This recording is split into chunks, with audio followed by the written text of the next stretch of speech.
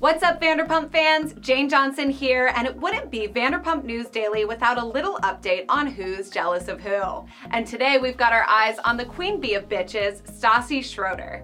It's no secret that Stassi is basically killing it. The Bravolebrity has built a beautiful career for herself using her platform from the show as a catalyst. She's currently on her second podcast tour, the Bougie Bus Tour, heading to 27 cities, including her stop tomorrow in Paramount, New York. She's got a wildly popular podcast, hosts her own show, Basically Stassi, and is working on her follow-up book to her initial New York Times bestseller, Next Level Basic. And on a personal level, she just moved into a beautiful $1.7 million home in the Hollywood Hills with her fiance, Beau Clark.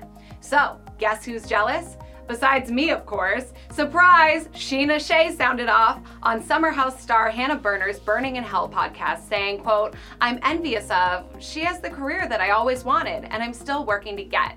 She's just a couple steps ahead of me." Scheana added, quote, "I think her priorities were more work and mine, honestly, were more dating for a while. That was kind of my focus, and I was doing so well with the show financially that I'm like, well, I'm good. Now I just need to find my forever. Don't we all?"